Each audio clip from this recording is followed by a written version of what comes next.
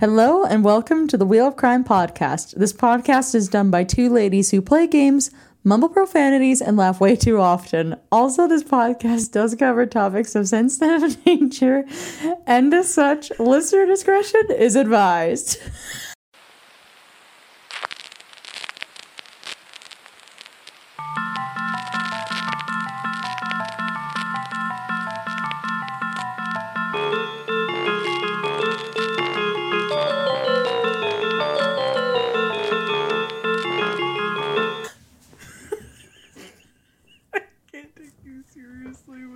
Filter on. Hello and welcome back to the Wheel of Crime podcast. My name is Jen. And my name is Emily. I have to take this off. This is killing me. Oh my god. So, Emily and I are having major technical difficulties. We usually FaceTime while we record these episodes so we can see and play off of each other, but FaceTime is not working for some reason, so we're trying out Facebook Messenger video call, and they have lots of interesting filters, and Emily looks like a very angry Frenchman, or she took it off, but oh my gosh, yes, I looked like that evil man out of Meet the Robinsons. I was thinking like Ratatouille. One of the two. But yes, and my name is Emily. Welcome back to our second feature episode of our Hallow Spooky Month. Spooktober. Bitches. I like how I said Hallow Spooky and still forgot to say Spooktober. You got the bones right. You got the gist of the situation. I did. So yes, this week we are going to be talking about the Salem witch trials, which I have been so stoked for, and I'm excited. So pumped. I did all my research for this episode while watching Hocus Pocus, so I'm fucking ready to cinder, my guy. I love that. Gosh. What have you been up to the last week, then? Have you been enjoying your Spooktober? I have been enjoying. Tonight, me and my guy ordered, like, a nice meal. We spent, like, literally $100 on takeout tonight, so that's fun. It happens. But I got some delicious food, and I'm not upset about it, to be honest with you. I'm quite pleased with my purchase. It felt like a good purchase. See, I feel like when it comes to date night stuff, like, that's pretty reasonable for a nice night in where you get to, like, hang out and do your own thing. Yeah, I mean, we ordered in dinner, and then we watched, like, a spooky movie, and then now here I am talking to you. Oh, you mean your favorite person, and he's getting ice cream. Aww, perfect date night. It is the perfect date night. I cannot say the same. I feel like I've just had a really busy week with work. Nothing too spooky or spectacular yet, but I'm hoping to get more into things as they go on. I'm still trying to figure out a Halloween costume. If Halloween's happening, still don't know, but yeah, I kind of feel like Halloween is canceled this year. It's the vibe I get from everything. I kind of get that vibe too, but then with the kids being back in school, I'm not sure how that's going to change things. So who knows? But yeah, it is very questionable. Yes, but if I'm able to dress up, then I am down for that because, like I said in our previous episode, I just love the dressing up part. It's probably my favorite thing. Yeah, I don't know. I'm just excited, and like things at work are really ramping up for me now, so I'm just trying to like enjoy the time that I do have rather than focusing on the other 23 hours of the day that I'm busy. See, I feel like I need to make a plan for the fall because fall goes by so quickly, and I feel like I never get everything out of it every year that I want to do, you know? I know. See, this is why I'm like, okay, corn maze, check. Now we gotta carve pumpkins. We gotta get pumpkins. We gotta do all the pumpkin spice things. We gotta take pictures and leaves. We gotta do this. We gotta do that. I need to do it all because I fucking love it.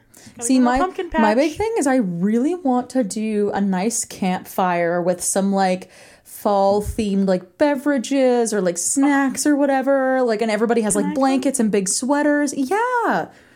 Bitch, you like live at my house or at my parents' house. I mean, I don't, but like I do, kind of. I guess I'm there enough, so I probably. You're the 7th child that just got adopted in. But no, because I've been talking about it with my mom, and she would really like to do something like that as well, and maybe do like card games, like basically just have like a nice night of like low key fall themed socializing, sort of, you know. That sounds so fun. Ugh, I need a night like that. Ugh, gotta make it happen now. Ugh, yeah, I know, right? And my favorite thing too is that now that we are getting further through the month of October, I'm starting to see more of the like seasonal adult beverages hit the shelves, and I'm like, maybe it's time that I sample some of these. Oh my god. See, I feel like cinnamon and alcohol, for me at least, do not mix. Cinnamon? You mean like Fireball or anything like that? Like fire whiskey? Yeah. Can't do it. Can't do pumpkin flavored alcohol either. See, I really want to try pumpkin spice whiskey. I've been seeing it around, and I feel like it might be up my alley, but I would also need to try it to know that, you know? It is the white girl beverage of your dreams. So I feel like there's a connection that needs to be made there. And apparently, according to country songs, like drinking whiskey makes you a bad bitch. So like pumpkin spice and being a bad bitch, I don't really see a downside, honestly. See, that's why I'm trying to force myself to like scotch. And oh gosh, no. I told my dad that, and he's like, why? And I'm like, I don't know. It just seems like such a power move when you're out for a drink with like someone who's like a business associate, and you're like, yeah, I'll have a scotch on the rocks. Oh my gosh, you're starting to sound like my partner. Well, like, except for he doesn't drink scotch, but I don't know. You see, I was kind of on the same vein as you for a little while, but like with gin, like I kept trying to like go to places and be like, oh, I'll have a gin and tonic, or because it feels like a really like kind of like long cigarette, drink. Like hoo type of drink. I can't say I love it. I can't say if I'll ever love it. Sometimes they come with olives, and the olives are pretty tasty, but like, See, I tried really hard to force myself to like martinis a few years ago. Oh, okay. Like gin martinis, and I honestly just could not get into it. See? I don't really like olives. Don't really like gin. But maybe I'll force myself to like scotch. You know, maybe it's a vibe. I don't know. You never know. I've kind of learned over the years of sampling things that I will not go near scotch. I will not go near most red wines. I will not go near gin really anymore, but I guess it depends. I do like whiskey, I do like white wine, and then I do really like I guess vodka mix stuff, like if you're going to be drinking like a cooler or something, but right. I think that's pretty much it for like the staple quote unquote hard liquor type stuff.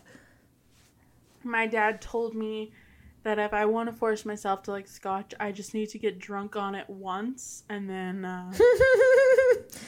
just never stop. Just drink it every day. Scotch is the new coffee. I was like, honestly, I can't even get through a full drink, so I don't know how I would get drunk on it, because that just feels like that's a whole thing. Like, see, and then people are like, it's a sipping drink, and I'm like, yeah, you're sipping on it because you hate how it tastes. Like, we all know. We all done knew. I don't know. I guess I just really have to hate myself. Like, one day when I'm like, oh, I fucking hate myself, that's the day I'll get drunk on scotch. So if I've told you that I got drunk on scotch, you know, like, oh, she hit like a low. No, I'm going to be like, oh, all right, I'm calling your therapist right now. Oh my God. Yeah. Ooh, but honestly, yikes. I get it. I will say, though, I feel like I don't know. Lately, I've been kind of leaning towards trying more mimosa type beverages or like mojito type beverages. I feel like that's a good path to go on. Mimosas are delicious. Could literally drink that for days. Why can't scotch just taste like mimosas? I've literally only ever had, I think, 1 or 2 mimosas in my life. So yum. See, I wouldn't mind sampling them more to decide how I feel, but I did like them from those experiences. So I guess we'll have to see, but it's literally alcoholic orange juice and it's delicious.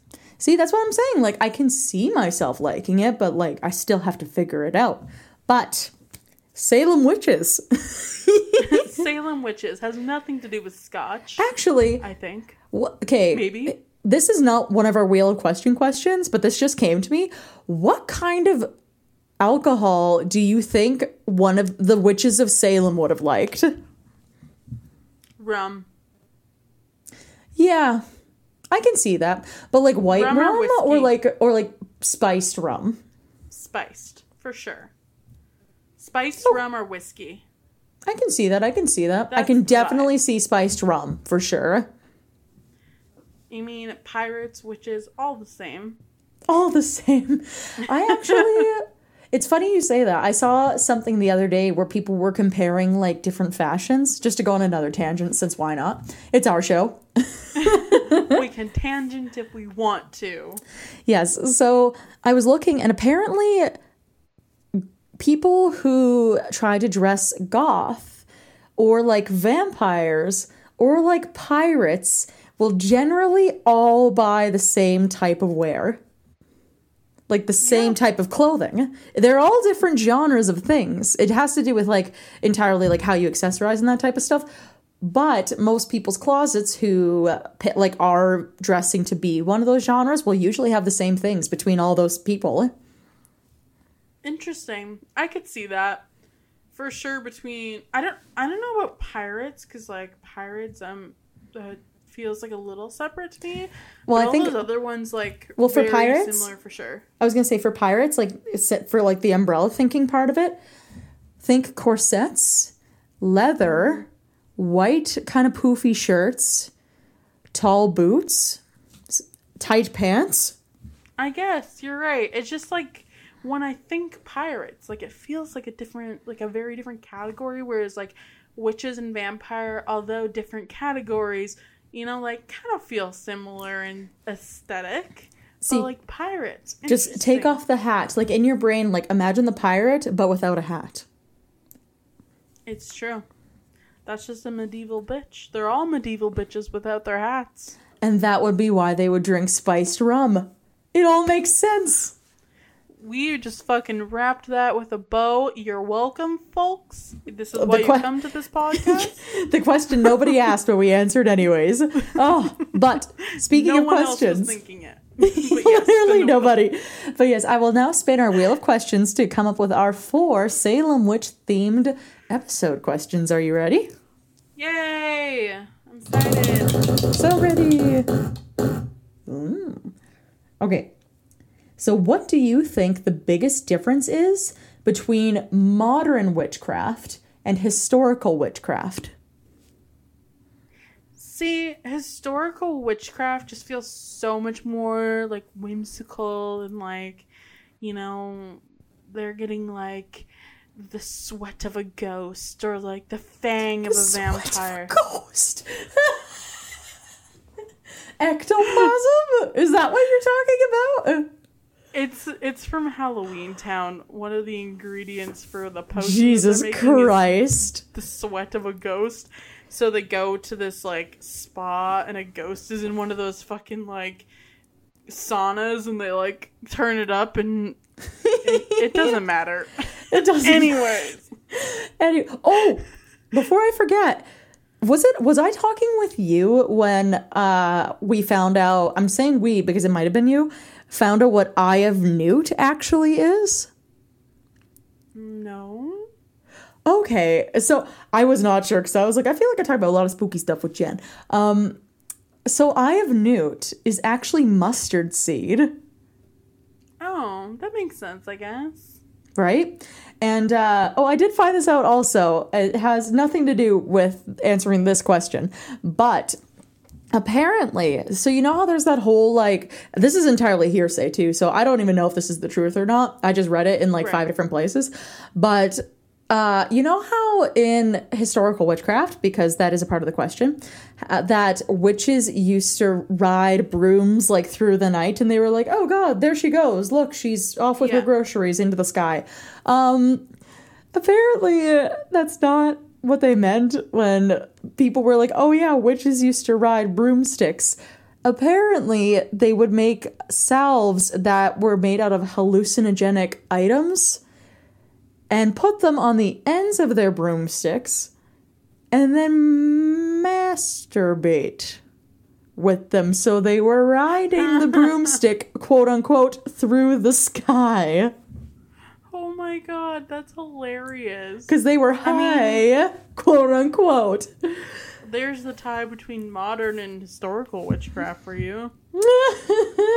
Which, the hallucinogenics or the masturbation, or both? Both. For sure, both. Well, honestly, it's one of those things too where I read it and at first I was like, pish posh.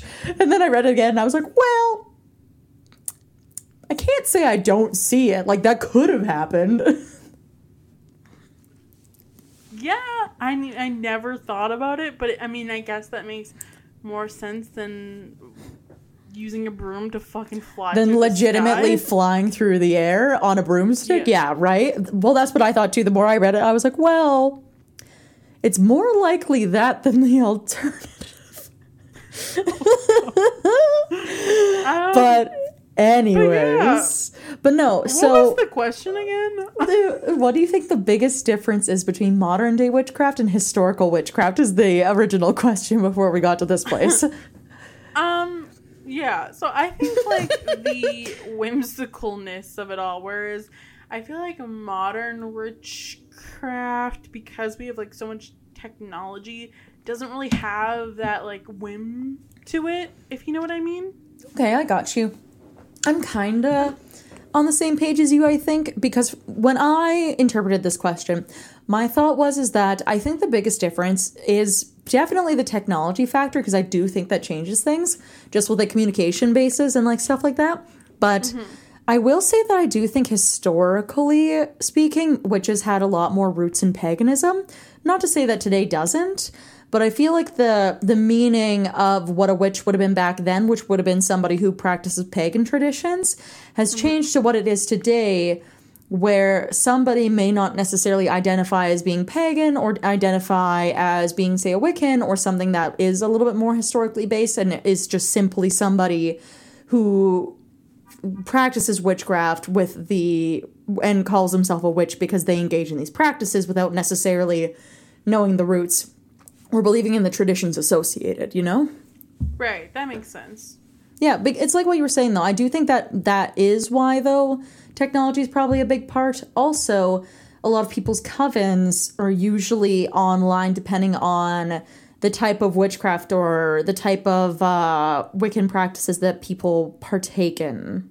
I think I'm using that word correctly. I know a little bit about Wiccan. I do know a couple people who are. It's just I don't know enough to be able to identify how it differentiates from other ones, you know? Yeah, I don't really know much about Wiccans, to be honest with you. I really don't know much about them. Have you ever met anybody who's Wiccan? I have. I just feel like when I was friends with that person, I was kind of too young to really understand and ask the right questions. Like, we grew up in like a Catholic school, so it was kind of one of those things that was pretty taboo. So they never really told me about it when, like, at the time. And yeah, I've never really known anything about it. Okay. See, I know somebody that I talk to still who they are not Wiccan, but one of their good friends is, so I kind of learn a little bit through that association. But when I was working with the government with my education stuff, I had somebody that I worked with who was Wiccan, so I got to know a little bit through her too, but it's definitely a bit different, that's for sure. It definitely is, yeah. But on that note, should we spin for our next question? Yes.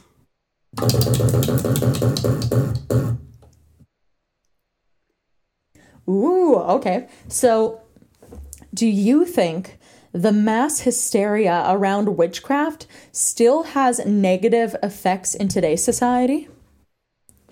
For sure. I think it does. I don't know. It's really one of the things that interests me the most about the Salem witch trials is how it was so targeted towards women, especially women who did things that were against the grain of society, like women who, just didn't go to church very often, or women who were unmarried and old without kids, and I think I don't know if it's because of the Salem witch trials or just like that same effect that put that stigma on them back then still existing today, but it's definitely like rippled through the years of that same hysteria, that same unease has definitely followed certain types of women around and made them ostracized from society, or people were like, ugh, feminists.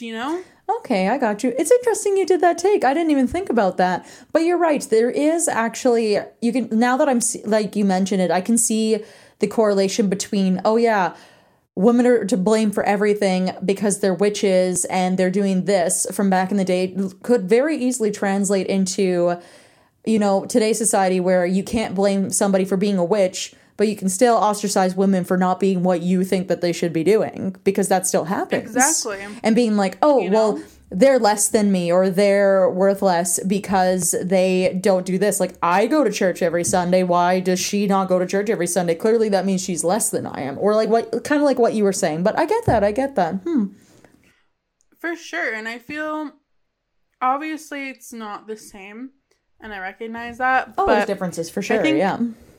I think like feminist properties, like women who are staunch feminists would probably be seen in a similar light that witches were back in the day, because they are generally a little bit more counterculture, which is more focused on the male gaze and the male point of view. And I mean, it's becoming more normalized now for feminism in like the mainstream culture. But even a few years ago, if you told someone you were a feminist, they'd be like, ugh, like that means you hate men and blah, blah, blah. And it's kind of become trendy to hate men, which is interesting. Yeah, I get that. No, it's definitely interesting. Yeah. But yeah, it's interesting. And I think it still exists. And even you can even see it in the hatred of teenage girls, because a lot of the culture and the things that teenage girls love, like Twilight, for example, gets so much hate where it's, we don't make fun of boys for liking Fast and the Furious because it's something to indulge, something just for fun. And that's what Twilight is. It's something just for fun for women to indulge in, but they're shamed for it, which is crazy. See, how I tend to explain it to people, like say if I'm in a conversation with somebody who is like, oh, well, that definitely happened in history, but today we're a lot better and that sort of thing, but we've come a long ways or whatever. I'm like, the way I see it is kind of how, like, it's weird. So as a woman, or by talking with other women, it's very easy to see that we get a lot of victim blaming without being a victim to begin with. It's kind of like having blame put on you that didn't exist to begin with. It's like it's like a weird thing where it's like, I don't like this, or I do not feel comfortable with this. Obviously, it's your problem to deal with, your thing to deal with. And then it's almost like there's just always a negativity surrounding women where it's like, oh, well, you're always not worth this much, or, oh, you're only able to do this, or this. It's like a weird projection of victim blaming is kind of how it reads when you talk to a lot of people. That's an interesting way to look at it. I don't know. It's just... Like, I feel this way, it's your fault. And it's like that all the time. Yeah, I could see that. And I think that's a valid experience for a lot of women because these things are unfortunately put on a lot of women, and women are often discounted for being too emotional, but men are just as emotional. They just show it in a different way. Yeah, that's the whole thing too. You can't expect men and women to be the same. That does not mean that one is more or less important than the other one. It just means different. And that is all I will say about that one. But I don't know. Gender is a construct. What a concept. I don't know how I feel about it, so to is be sexuality. Woohoo! Gender is a construct of society. We Fuck all society. are. We're all a construct Fuck of the society. patriarchy. Oh, yes. On that note, should we spin again? I mean, now that we got all philosophical, you should probably.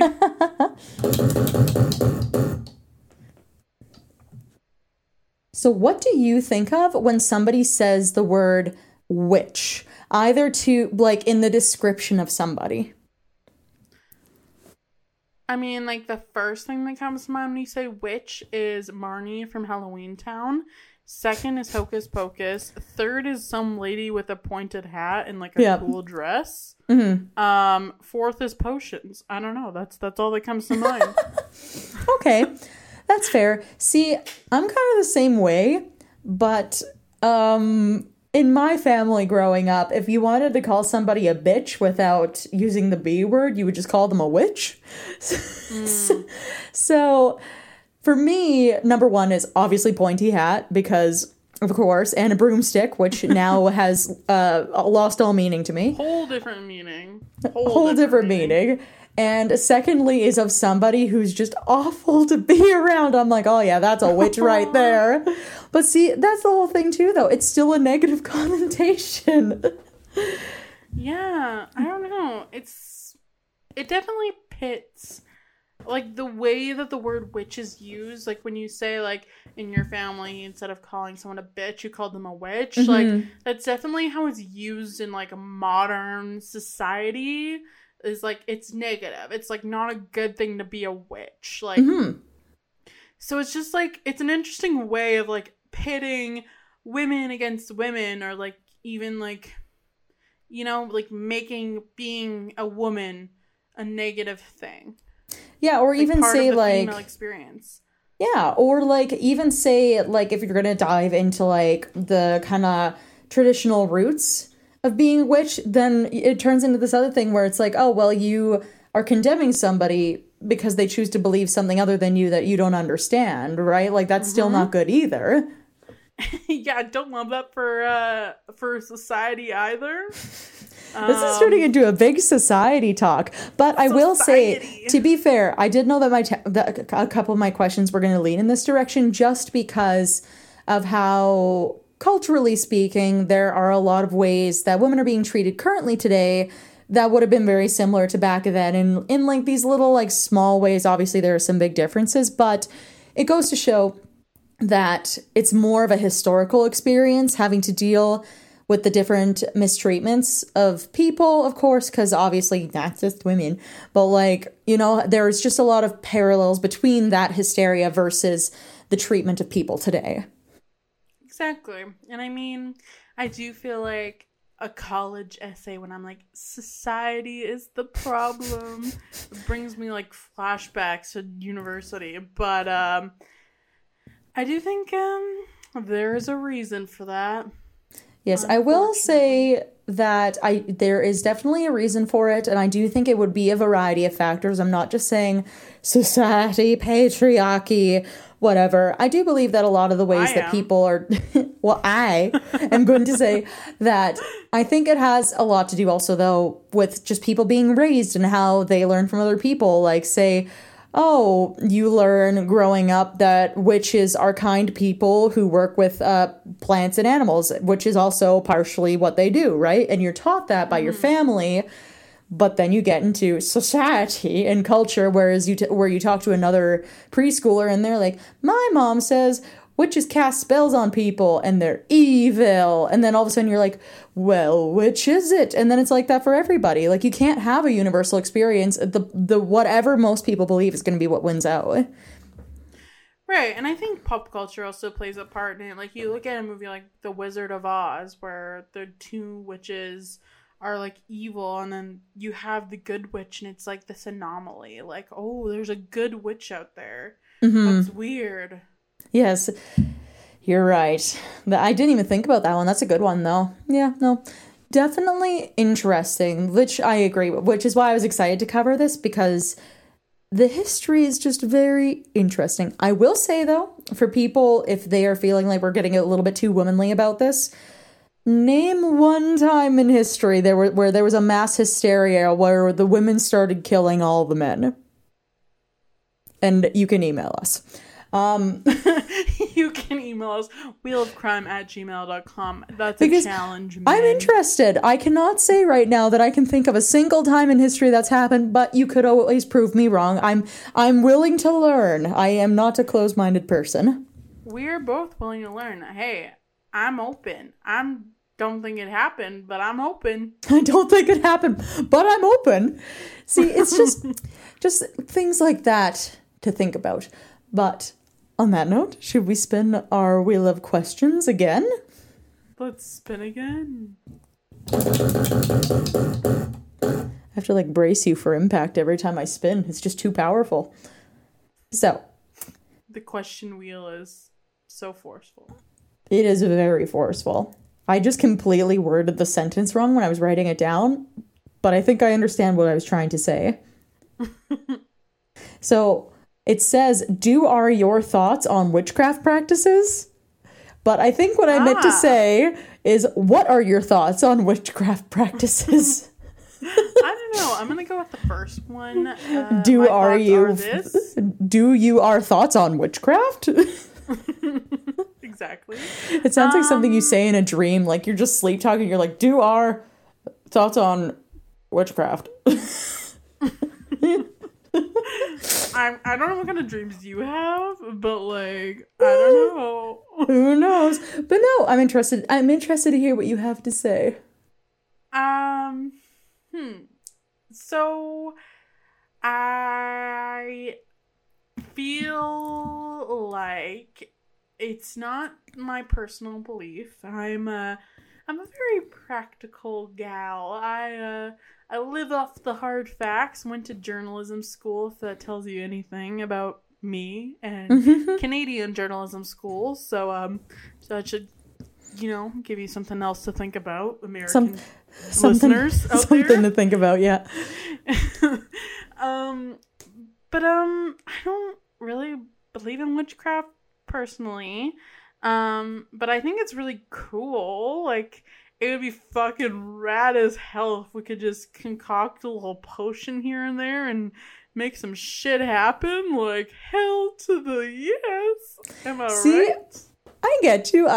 I also agree with most of what you were saying. There are a couple differences, but I do also think that the whole idea of being able to kind of throw not random, but bits and pieces of things together to create a particular outcome is a really interesting thought, like making a potion or a hex, but not really, because I do not want that negative energy.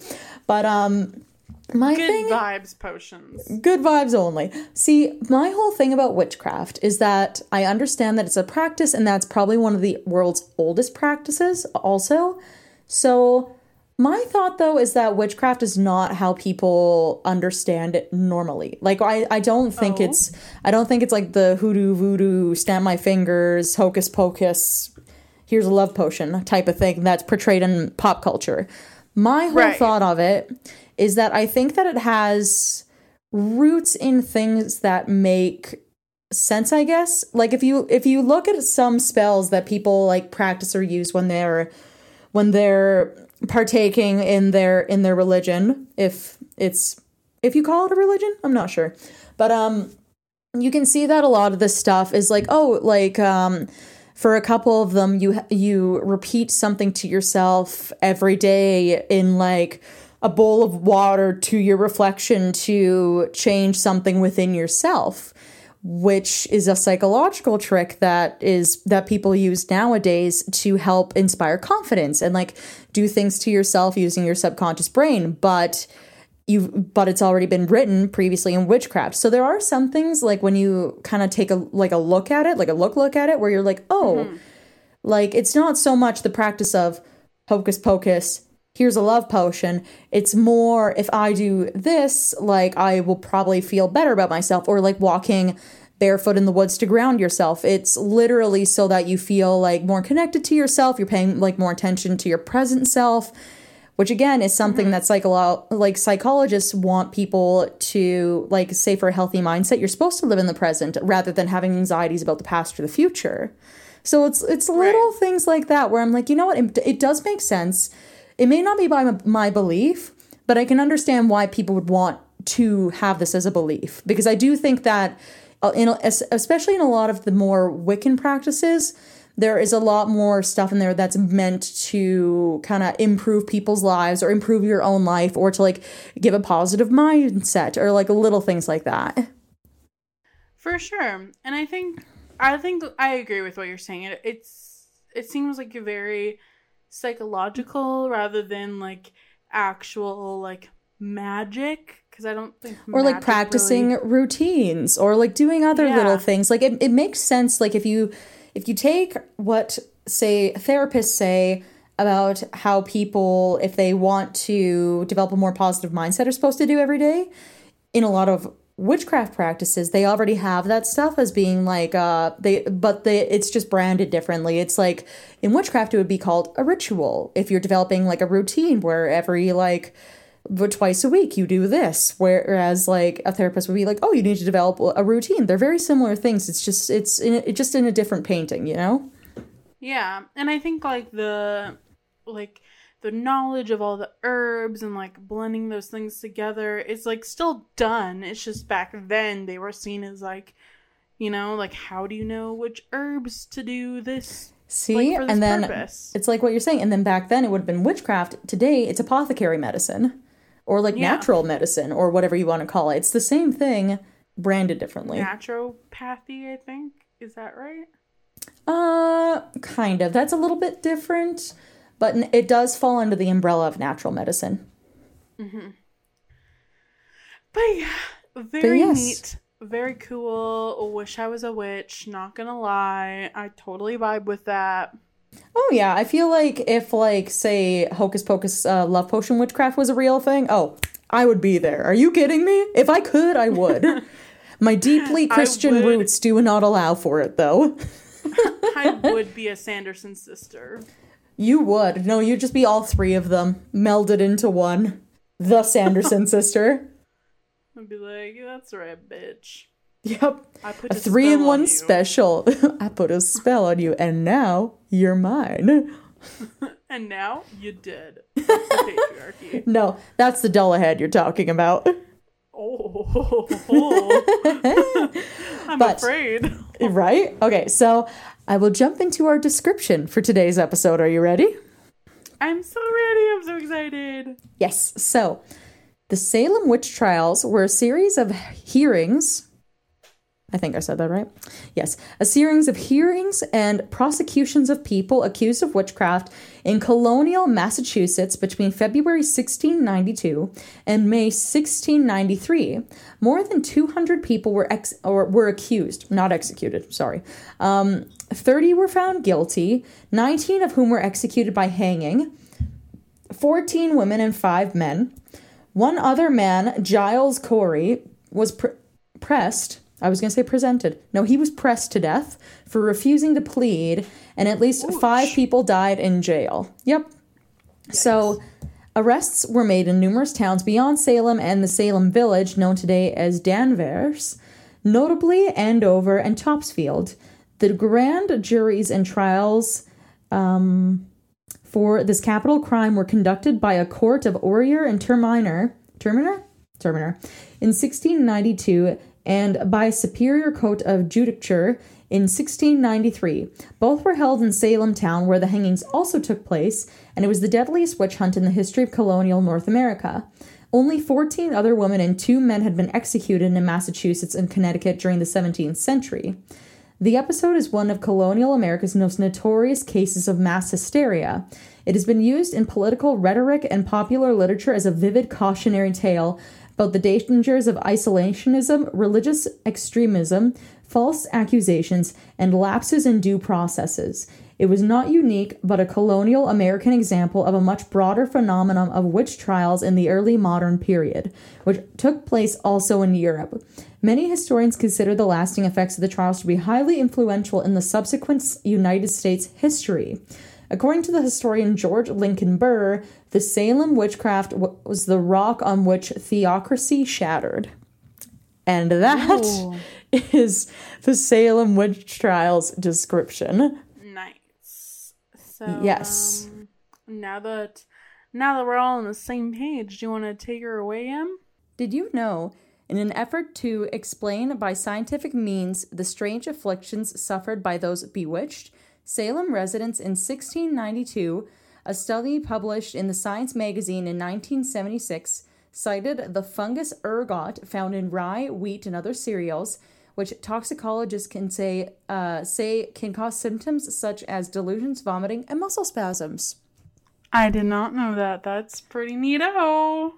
See, and I like that we get to learn about this stuff more now in the future, whereas back then they were probably like, you eat bad bread, it's gonna give you the crazies. Yeah, I mean, it's a little wild that bad bread or bad beer could have that serious of an effect on people to the point where mass lynchings were happening. Yes. Very good point. That's pretty fucking crazy. Not good. Not my fave vibe. See, and this is why people need to be choicey with choicier with their beers. Or their bread. Don't get that fucking bread. White sliced bread from fucking Walmart. Go for the sourdough. You deserve it. I was going to say the dollar store bread, but I don't know if they sell bread at the dollar store, honestly. Probably. I know they sell, what's that really bad knockoff cola that we bought the one time? Shasta Cola. Yeah. Good memories. Oh, yeah. Yes, so at this time, several accused witches confessed and named still others to attempt to escape conviction of witchcraft, and the trial soon began to overwhelm the local justice system. So in May 1692, the newly appointed governor of Massachusetts, William Phelps, ordered the establishment of a special court of oyer, or to hear, and terminer, to decide, on witchcraft cases for Suffolk, Essex, and Middlesex counties. So, presided over by judges including Hawthorne, Samuel Sewall, and William Stoughton, the court handed down its first conviction to the accused witches, and then I cannot read this word, and then persisted in accusing and then hanging the so-called accused witches. Just any ones that went through the court system. Wow. Yeah. So, let's see.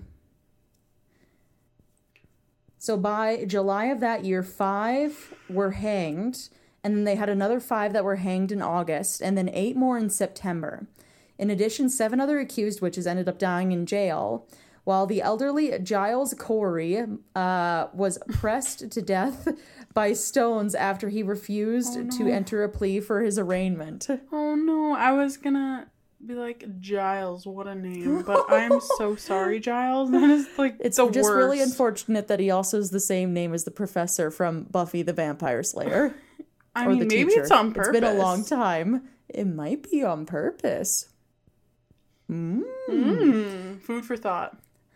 But yes, to summarize that, basically they had a court system appointed to kind of help between distinguishing witches from non-witches, but at the same time they were still hanging the ones that went through the court system that were accused of witchcraft, which in the end of the day, in 3 months, they had over 20 people hung, or around 20 people who had been hung in less than 3 months.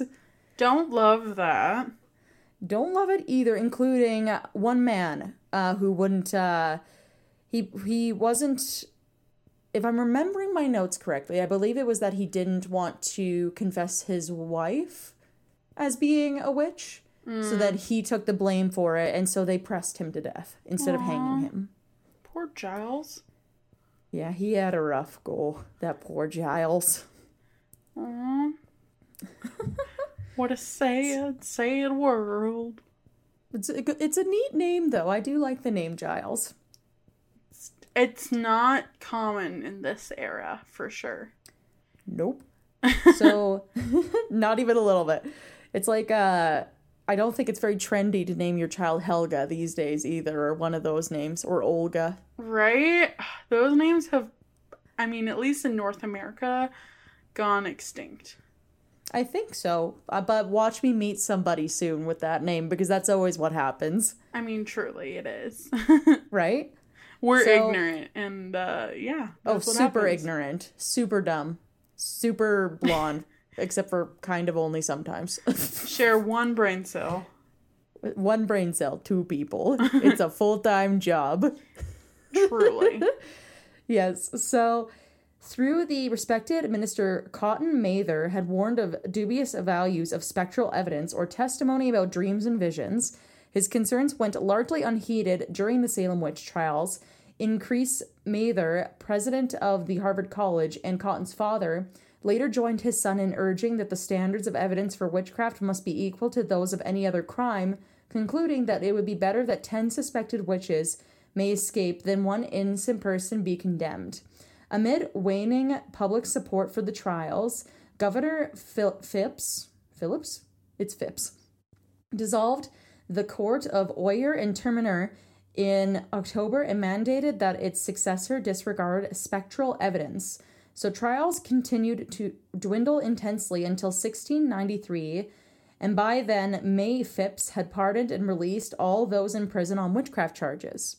So in 1697, the Massachusetts General Court declared a day of fasting for the tragedy of the Salem witch trials, and the court later deemed the trials unlawful, and the leading justice Samuel Sewall publicly apologized for his role in the process. The damage to the community lingered, however, after the Massachusetts colony passed legislation restoring the good names of the condemned and providing financial restitution to their heirs in 1711. Indeed, the vivid and painful legacy of the Salem witch trials endured well into the 20th century when Arthur Miller dramatized the events of 1692 in his play The Crucible, 1953, using them as an allegory for the anti-communist witch hunts led by Senator Joseph McCarthy in 1950. So that wraps up my whole history, legal blurb around the witch trials. I wanted to talk about a lot more of like the, not like practical details, but kind of like how, like what spurred them on and then kind of what the after effects of the whole thing was, rather than about the witches themselves, which I know is what you were going to be talking about. Yes. Not to throw any spoilers in there, but we need to work on our planning a little bit. But but on that note, though, I did manage to include 5 interesting details that I found about the witch trials that I thought you might be interested in hearing. About the witch trials in general. Very interested to hear all of those details. I don't know. The Salem witch trials are so interesting. Oh, on multiple levels, yeah. Like, everything about it is just, like, fascinating to me in the most horrific way. Oh, yeah, because you would think that even with the idea of witches being a like collective of people that could possibly hurt you, that they still wouldn't do something along the lines of a mass lynching, but that is what it ended up getting to, and all because there was a group of like younger girls who were ill one day, and that was just what came out of it. It's true. And with that, I shall escort you on into my story. After I do my 5 facts, or are we going to save those till after? Oh, I thought you were done. No. Okay, well then take her away. I'm so interested in hearing, except for now here's my story. JK. Don't worry, mine are really quick. I just wanted to do them as kind of like a conclusion, since there wasn't really like a conclusion to the Salem witch trials, just as it is with history and that sort of thing. So my first interesting fact. There kind of was. They all got restoration, and like they admitted that we made a big oopsie. Sort of. I'll get into my fun facts here first. Oh, okay. Am I jumping ahead of myself then? Yes, I keep giggling because I know my notes. So the first one is that there's been a lot of studies that have linked PTSD as potentially being a factor of how the Salem witch trials got so out of hand. So many refugees from King William's War from 1688 to 1697 made it to Merrimack Valley, including a number of girls who would later make accusations in the Salem trials in general.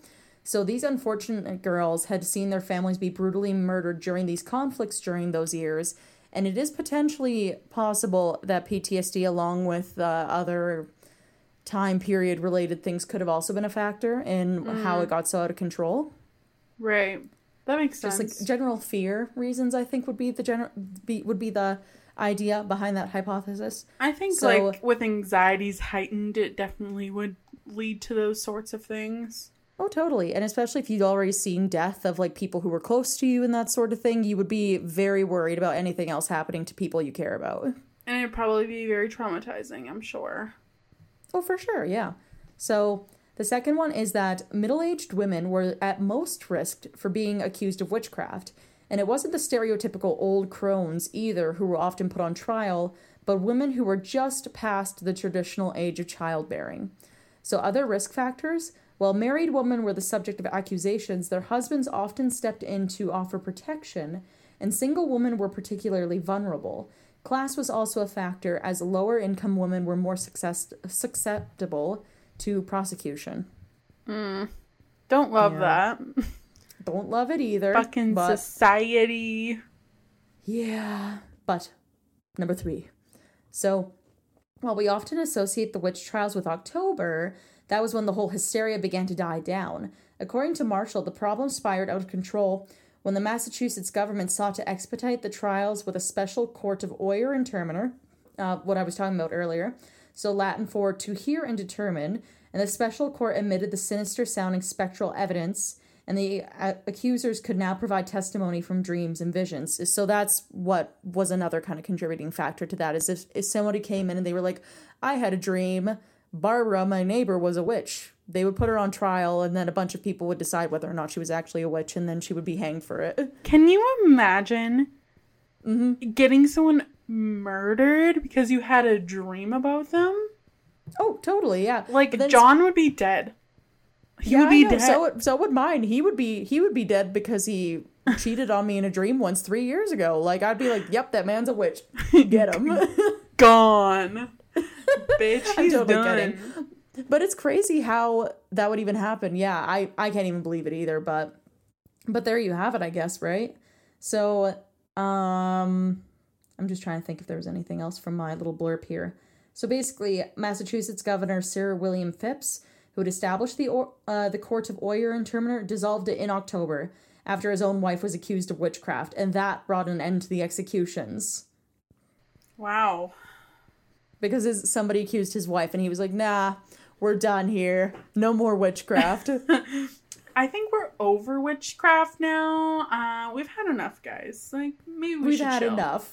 I went on a cleanse from gluten, and I'm finally seeing clear. Yeah, that's when they needed to be on a gluten-free diet, was back then. That was like the one time in history, well, I guess other than today for obvious reasons, where they should have been like, I need to cut out the bread and maybe the beer. Why today? Well, because people are gluten intolerant still. Well, I mean, people have been gluten intolerant throughout history. That's what I mean, but it's like, but that's what I'm saying. Like, now this is them when they didn't know about gluten intolerance, Jennifer. Oh, okay. Yeah, so then we've got number 4. So it wasn't until, so this is what I was talking about. So it wasn't until 2001 when the last 5 guilty witches had their names cleared. So that year, the Massachusetts legislature passed an act adding their names to all of those who had been officially exonerated. That's in 2001. They finally exonerated all of the witches. They were holding out on 5 of them. They were like, all of them, no. But these 5, maybe? Yeah, right? Absolute madness. So then, number 5. Not everybody at the time was swept up into the hysteria. A judge named Nathaniel Stallenstall resigned from court in June, disgusted at the miscarriage of justice and unwilling to accept the ludicrous spectral evidence's testimony.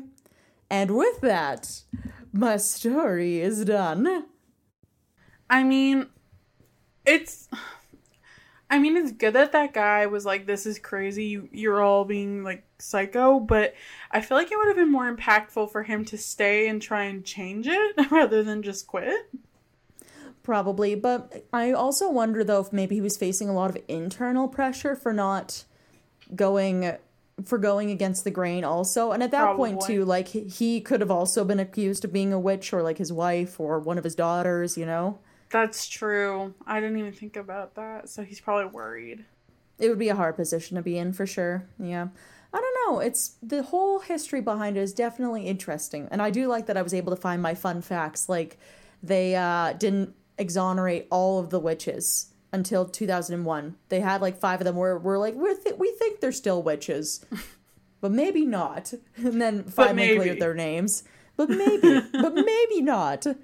But yeah. 2001, what a progressive year. Yes, very progressive. But I would love to hear your story about the witches themselves, because I have been keeping my fingers out of all that business, because I know how excited you were to talk about the witches themselves. And I'm excited too. Maybe they were gluten intolerant and were the only people who could see clear. I think they were. So with that, I will spin you a tale, Emily. Spin away. Today I'm going to tell you the tale of the first 3 women that were accused of witchcraft at the Salem trials, which took place in colonial Massachusetts, like you've previously stated.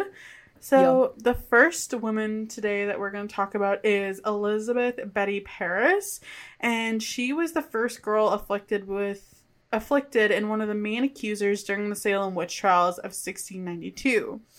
She was born in Boston on November 28th, 1682, and Betty moved to Salem with her family and their family's slave in November of 1689, when her father, Samuel Parris, was appointed the new minister of Salem village.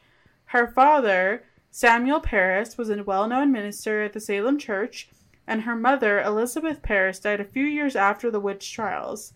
Her brother, Thomas Parris, was born in 1681, and her younger sister, Susanna Parris, was born in 1687. Others living in the Parris household included Betty's orphan cousin, Abigail Williams, and Tituba, their slave from Barbados. Okay. From Barbados, wow. Yeah. That'd be quite the trip. Would be quite the trip, and probably a very unpleasant one, especially if you were being sold as a slave. Especially unpleasant, yep. Her father was appointed the owner of Salem Church in 1688, following a community effort to find a new minister. His wife Elizabeth and the rest of the fam moved from Boston to join him in Salem, and by contract, Parris and his family were granted to live in the ministry house and owned the land around it.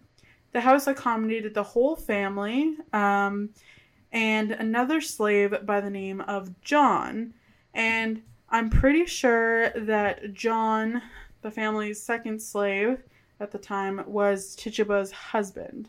So, to give you a little background information on John and Tituba, Tituba's husband was John Indian, a Native American man whose origins are unknown, but he may have been from Central or South America.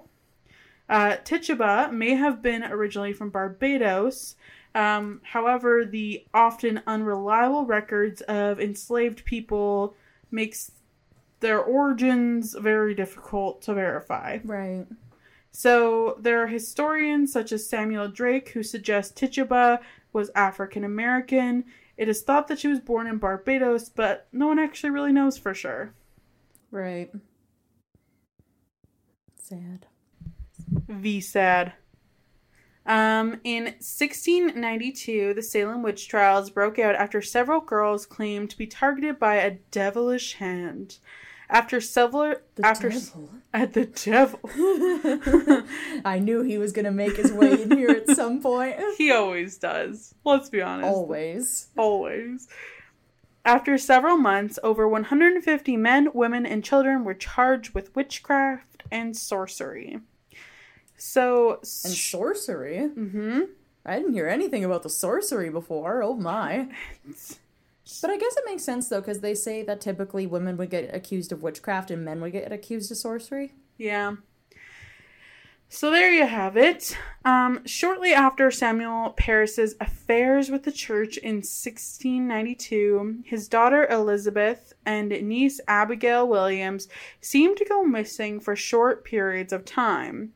Along with other New England youth, Elizabeth and Abigail led the way with little sorceries. Elizabeth and Abigail and the girls attempted fortune-telling methods during their missing periods in hopes of discovering future husbands and social statuses. They used an object called a Venus glass, which allowed them to observe the shape of an egg white as it floated in a glass of water. In the water, the egg white would resemble a shape or symbol depicting their futures. In one instance, a girl found a coffin shape inside her glass and became quite frightened after the incident, according to John Hale's A Modest Inquiry into the Nature of Witchcraft. Oh. I honestly just love how the book is called A Modest Inquiry into the Nature of Witchcraft. I feel like that's a hilarious title. A Modest Inquiry? Yeah. It's just modest, you know, it's just a little inquiry. I mean, it don't mean nothing. Just a little look-sees. It doesn't mean anything. It's just a little modern, and that's it. Exactly. But anyways, in February 1692, strange illnesses appeared after the girls tinkered with fortune-telling. Elizabeth acted abnormal by hiding under furniture, complaining of fever, barking like a dog, and screaming and crying out in pain. Ooh. And her body convulsed into unhuman-like positions. Uh-oh. Abigail complained of similar symptoms shortly after Betty's episodes, and John Hale claimed to have personally seen the harm being done to Betty and Abigail, writing a quest for security that these children were bitten and pinched by invisible agents.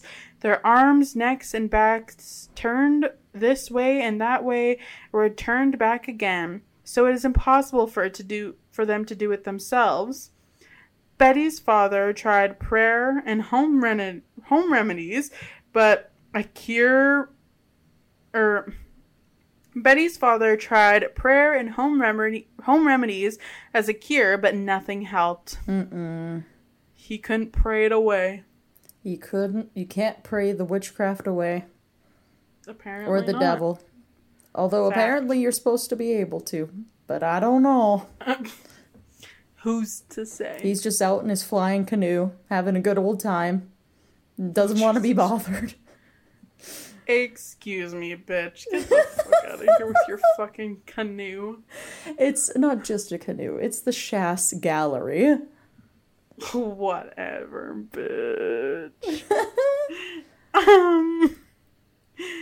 Soon enough, he called in physician William Griggs and minister John Hale for a diagnosis.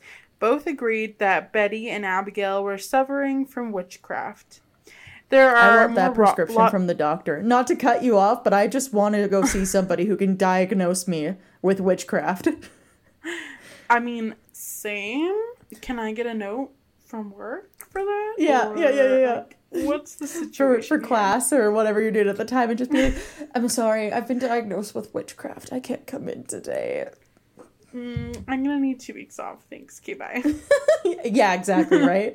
I'm sorry, I couldn't help myself when you said that. I was like, yes. There are more logical reasons the girls fell under these illnesses. One thought was concluded as disorders such as asthma, stress, epilepsy, and even boredom. Others believe it was caused by the ergot in the rye, which you talked about. Yes. And Elizabeth's other friends were also beginning to show similar symptoms of bewitching. Griggs found it difficult to key in on the exact cure and noticed the victims were only children. This enabled other villagers to believe that the event was indeed brought on by witchcraft.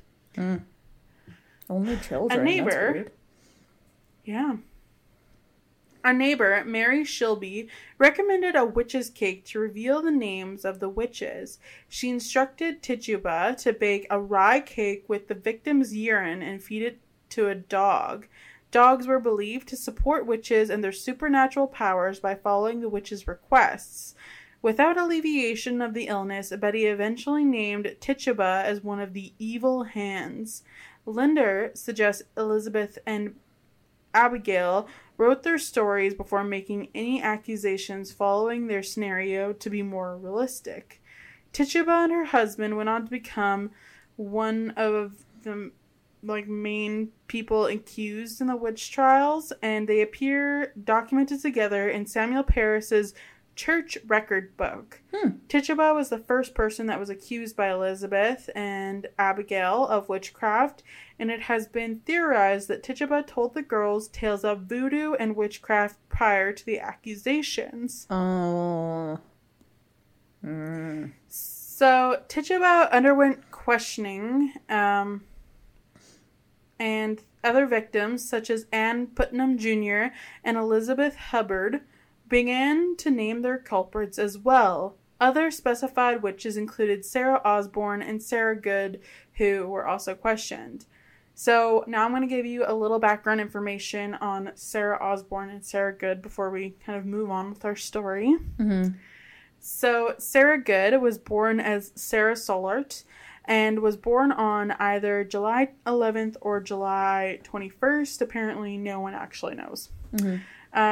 She was born in Wenham, Massachusetts, and Good was accused of witchcraft on March 6th when Abigail and Elizabeth Parris claimed to be bewitched by her hand. The young girls asserted that they had been bitten, pinched, and otherwise abused by her. They would have fits in which their bodies would appear to be involuntarily convulsing, and their eyes rolling to the back of their heads and their mouths hanging open. When Reverend Samuel Parris asked, "Who torments you?" the girls eventually shouted out the names of 3 townspeople, Tituba, Sarah Good, and Sarah Osborne. So Sarah Good was of lower economic status, reduced to poverty due to the debt of her first husband, Daniel Poole. Accusers at the trials, especially in the trial of Sarah Good, often cited jealousy and envy as explanation for witches' discontent and anger. Her dependency on neighbors and others perpetrated suspicions of Good and other dependent women like her practicing witchcraft. Another theory behind the accusations were explained by her relationship with her husband and her neighbors. William Good claimed he feared his wife was a witch due to her bad carriage to him. She was accused by her neighbors because she challenged Puritan values, and she was accused of possessing 2 women. The afflictions were often sporadic and inexplicable. On March 25th, Good was tried for witchcraft. She was accused of rejecting the puritanical expectations of self-control and discipline when she chose to torment and scorn children instead of leading them towards the path of salvation. When she was brought in, the accusers immediately began to rock back and forth and moan, seemingly in response to her presence. Later in trial, one of the accusers fell into a fit. When it had stopped, she claimed Good had attacked her with a knife. She even produced a portion of it, stating the weapon had been broken during the alleged assault. However, upon hearing this statement, a young townsman stood and told the court the piece had broken off his own knife the day before, and the girl had witnessed it. He then revealed the other half, proving his story. After hearing this, Judge William Stoughton simply scolded the girl for exaggerating what he believed to be the truth. Okay. So don't love that. Not at all. And also, what it sounds like so far, which I didn't know, is that a part of the reason why this started was because some women were like, yeah, this is a good way to get back at some people that I don't like that have been bothering me. So collectively, let's just decide that we don't like these people. Yeah, it seems like that was kind of a part of it. Yep, which I also really don't like that. What happened to women supporting women? It wasn't a thing then. Fucking Terrible. Bitches have always been petty. All those Karens. Every one of those people who accused them was a Karen. I will accept no other answer. Petty as hell. Petty as hell. Yep. Truly.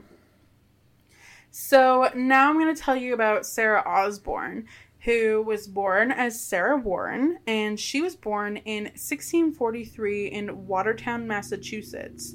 She later married a prominent man by the name of Robert Prince. Prince was the brother-in-law and neighbor of Captain John Putnam, a member of the notable Putnam family. She moved with her husband to Salem Village in 1662, where the couple had 2 sons and a daughter, Joseph, James, and Elizabeth. Robert Prince died in 1674. Shortly following Robert Prince's death, Osborne hired an Irish immigrant, Alexander Osborne. Eventually, Alex Osborne paid off his indenture and the two married. Despite the late prince's wishes to carry over his 150-acre farm to his 2 sons, Osborne upset social norms when she overtook the property for herself and her new husband. Because Prince's will designated the land would go to his sons once they became of legal age, Osborne, taking the property, entered her into legal issues with her children. Mm-hmm. Putnam, as the executor of the prince's will, was also inevitably involved in these legal proceedings. Sarah became one of the first accused of witchcraft at the beginning of the year of 1692, when Betty Paris accused her of afflicting her, describing it as pinching and poking her with knitting needles. Okay. So, unlike Tituba and Sarah Good, Osborne was not poor. She had not attended church in almost 3 years due to a long illness, and was dealing with legal issues with the Putnam family. The accusations against Osborne were likely the product of powerful suggestions from the Putnam family. The warrant for Sarah Osborne's arrest was written on March 1st, 1692, and she was to be placed in the Boston jails for the duration of her examinations and trials, and she was sent to Boston along with Tituba and Sarah Good on March 7th, 1692. During her examinations, she claimed she was innocent and denied being involved with evil spirits or hurting the children. She did not confess, nor did she accuse anyone else. Many of the accused in Salem were perceived to upset the established patterns of property, and Osborne certainly broke the social norms. Many in Salem knew about her fornication with Alexander, and by endeavoring to gain full ownership of her late husband's estate, she ignored the tradition of family alliances in Salem, as she was denying her 2 sons' wealth and social position. The Putnam's family, their economic stability grew less secure by Osborne's attempt at economic independence, so it makes sense that the Putnam family would have accused her. Mm-hmm. All 3 women would have likely had few, if any, advocates on their behalf due to their low social status in Salem. Tituba, who was also the first person to confess to witchcraft in Salem,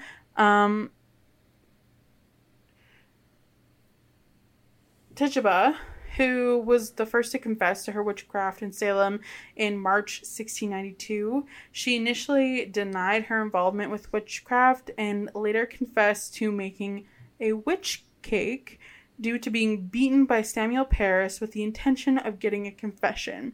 So that neighbor who I told you about earlier who suggested they make this witch cake because the dogs can tell who the witches are. Right. Essentially, by following orders and making that witch cake, they were able to put that back on her and be like, well, you made it, so you must be a witch. No. Yeah. Oh and my then they goodness. beat her until she agreed that she did it. Okay, that's horrible.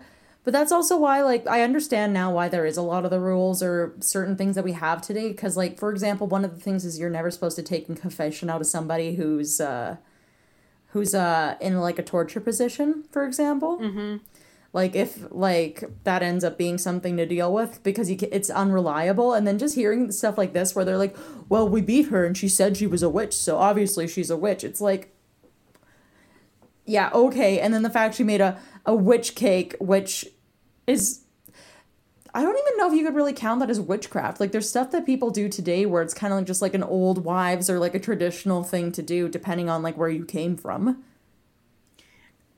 Especially since it wasn't even her idea, it was the neighbors. Yeah. Maybe this neighbor lady's the real witch. Wouldn't that be something? All these witches accused and the only real one nothing happened to her? Fucking, what a Karen. What a Karen, yes. So, when questioned later, she added that she knew about the occult techniques from her mistress in Barbados, who taught her how to ward herself from evil powers and how to reveal the cause of witchcraft.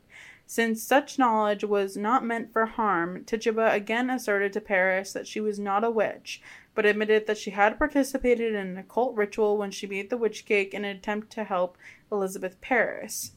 Right. Tituba, Sarah Good, and Sarah Osborne were sent to jail in Boston to await trial and punishment on March 7th, and despite these confessions, there is no proof that she did the things to which she confessed. So, although Good and Osborne denied all the allegations against them, Tituba admitted to being the devil's servant. She stated that a tall man dressed in all black came to them, demanding they sign their names in a great book. Although initially refusing, Tituba said she eventually wrote her name after Good and Osborne forced her to. There were 6 other names in the book as well, but they were not visible to her.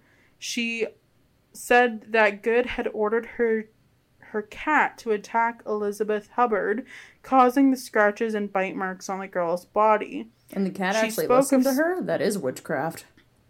Right? She spoke of seeing Good with black and yellow birds surrounding her, and that Good had also sent these animals to harm the girls. When the girls began to have another fit, Tituba claimed she could see yellow birds in Good's right hand. All of the young accusers agreed. When Good was allowed the chance to defend herself in front of 12 jurors in the Salem Village meeting house, she argued her innocence, proclaiming Tituba and Osborne as the real witches. In the end, however, Good was convicted of witchcraft and sentenced to death, and on July 29th, 1692, Sarah Good was hanged along with 4 other women convicted of witchcraft. Ah. So, while the other 4 quietly awaited execution, Good firmly proclaimed her innocence. The Reverend Nicholas Noyes was persistent but unsuccessful in his attempts to force Good to confess. When she was found guilty by the judges, including Noyes, she yelled to him, "I am no more a witch than you are a wizard, and if you take away my life, God will give you blood to drink." And here is a fun fact. Oh. 25 years later, Noyes, the reverend who was basically trying to force her to confess, died from choking on his own blood. Huh. I think that is called either karma or she manifested it. Either way, I'm here for it. That's a hell of a coincidence, is all I gotta say. Is it a coincidence, though? Ooh. We'll never know. Was she really a witch? Ooh. Probably not. No. Probably not. Considering literally none of these people were actually witches, yeah. Gonna go with no. Gonna go with good was no. The sad part is Good was, well, one of the sad parts. I mean, it's all sad. Mm-hmm. Good was pregnant at the time of her arrest and gave birth to an infant in her cell in the jail in Ipswich, and the infant died before her mother was hanged. Aww. Okay, yeah. That just adds to the sadness. That's nah. Wah wah. Wah wah. And Sarah Osborne died in jail on May 10th, 1692, believed to have been 49 years old. Okay, huh. So, other men and women from surrounding villages were accused of witchcraft and arrested at the Salem witchcraft trials. Not only did Tituba accuse others in her confession, but she also talked about black dogs, hogs, a yellow bird, red and black rats, cats, a fox, and a wolf. Tituba talked about riding sticks to different places. She confessed that Sarah Osborne possessed a creature with the head of a woman, 2 legs, and wings.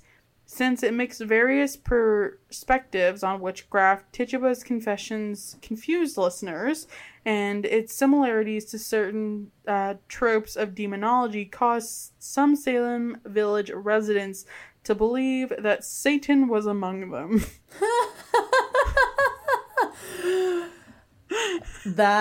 Okay, I shouldn't be At laughing. least she took them for a ride. Because it's terrible.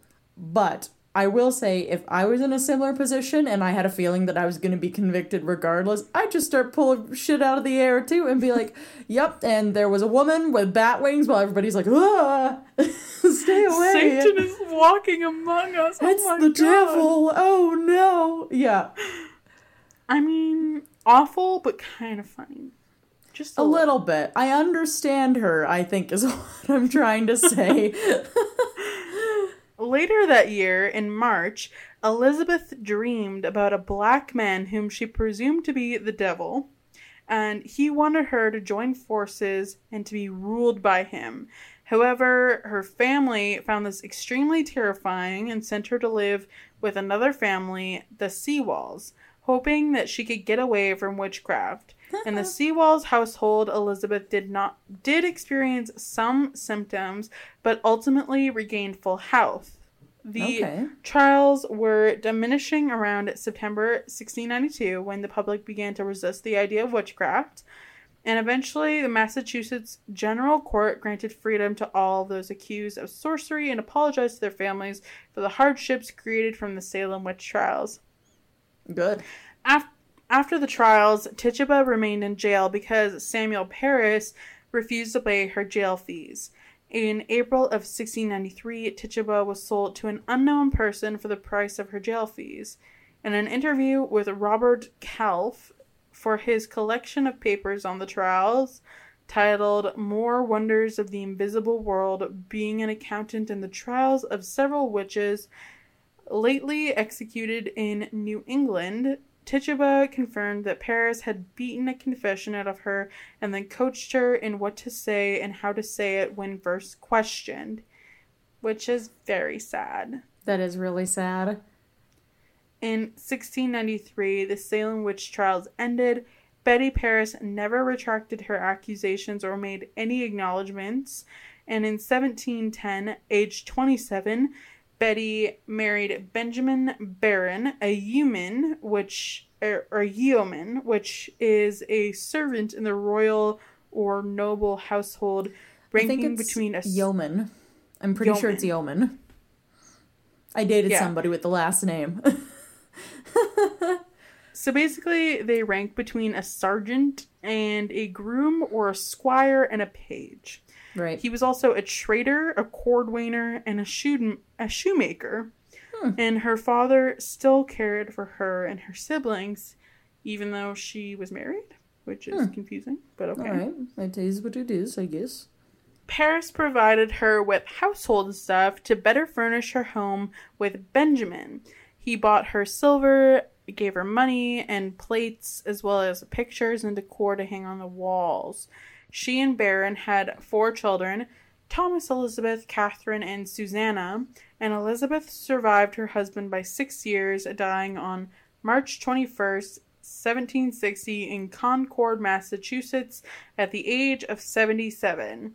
Mm-hmm. In 1710 also, William Good, Sarah Good's husband, successfully sued the Great and General Court for health and mental damages done to Sarah, ultimately receiving £30 one of the largest sums granted to the families of the witchcraft victims. Wow, that's pretty good for back then.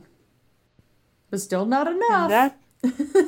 Not enough for literally fucking murdering his wife, causing her to have a miscarriage. Yep. Like I said, shall we go pretty on? good for back then, but still not enough. I don't think anything would be enough. No, you have to know necromancy to fix that problem, and then you'd be a witch. Like, there's no winning. God damn it, guys. Yeah. What have we done here? Oof. No, but that I do really like doing research about the Salem witch trials, though. It's a very fascinating subject. I'm glad that we were able to cover it. I know, and it's so spooky because what happened to those people, what happened to the people is horrifying. Oh, totally, yeah. Terrible, awful. Terrible by back then standards, I would hope so, and definitely terrible by today's standards. But on that note, spooky. Would you like to spin for our topic for next week? The next topic of Spooktober? Yes. I'm excited. I'm really hoping it's the one I'm thinking about, just because it'll be horrible to cover, but I'm kind of looking forward to it. But we'll see. I mean, I guess we'll see. Only the wheel can tell. Only the wheel can tell. Are you ready? I mean, I hope we don't get that one just because you're too excited about it. We do have other options, but we'll see what happens. Are you ready? Okay. Oh, wow! We're gonna do sexy monsters next week. Jesus Christ. Okay, I've been excited about this one just because I know that Twilight, for example, has made a big reappearance in the last few months, and I'm interested to see what I can find for research regarding the subject of sexy monsters. I feel like that's a very, cultural thing. I didn't even think about Twilight. Right? Interesting. I don't know what the fuck I'm gonna cover, but that was my first thought when we were writing down topics to put on the wheel. That was my first thought when we put down sexy monsters. I was like, it's gotta be vampires, it's gotta be Twilight, it's gotta be werewolves. I know everything already. I'm so ready for this. You're probably more prepared than I am. Oh, I've got ideas just spinning in my head. Like I said, I cannot wait to do my research for this. But I do think that takes us to the end of the episode, though, if we want to do our plugins. Yeah, you can follow us on Instagram, Facebook, Twitter, at Wheel of Crime. And guess what, dudes? We got a TikTok. We do. It's at Wheel of Crime Podcast. Yeah, on the Tickety Talk. You can also... We are attempting to post there. Yes.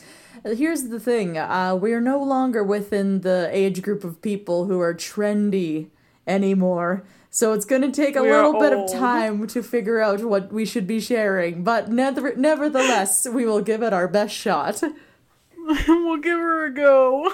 We'll give her a... Just give her. We're just going to Getting hip with the kids. Getting her. And then our email is wheelofcrime@gmail.com if we haven't said that already. And also, you can subscribe to our Patreon if you would like to help support us. We do have different tiers available depending on what suits your budget or your needs and what you want from us. Definitely go take a look at that. And otherwise, I think that's about it, unless there's something that you can think of. Oh, listening to us. Yeah, you can listen to us pretty much anywhere podcasts are available. Wherever you're listening now is probably a good place to be. If you can leave us a 5-star review on Apple Podcasts, we would be so appreciative. Very appreciative. Yes, please, if you are listening to us still, do the reviews thing. It helps us reach out to more people. We would love to expand our audience, be able to reach out to more like-minded people so we can all gossip between each other. It's going to be great. I can already picture it, but we need to be heard. Spoiler, if you're still listening, you get a little secret. We are doing our ghost stories at the end of this month. Yes, for our special episode for the Halloween weekend of this month is going to be our own personal ghost stories, which is always a fun time. So fun. Maybe we'll have some red wine while we do it and dress up and get extra festive. Ooh, I know, and no one will know except for us. Right? And I guess listen to this. We can screenshot each other, I guess. Exactly. Otherwise, I guess we'll see you next week for our Sexy Monsters episode. Ooh. See you guys then, and see you then too, Em. Yeah, so I'll see you then too. Take care, everybody. See you on the other side of the astral plane. Oh, Jesus Christ. Bye.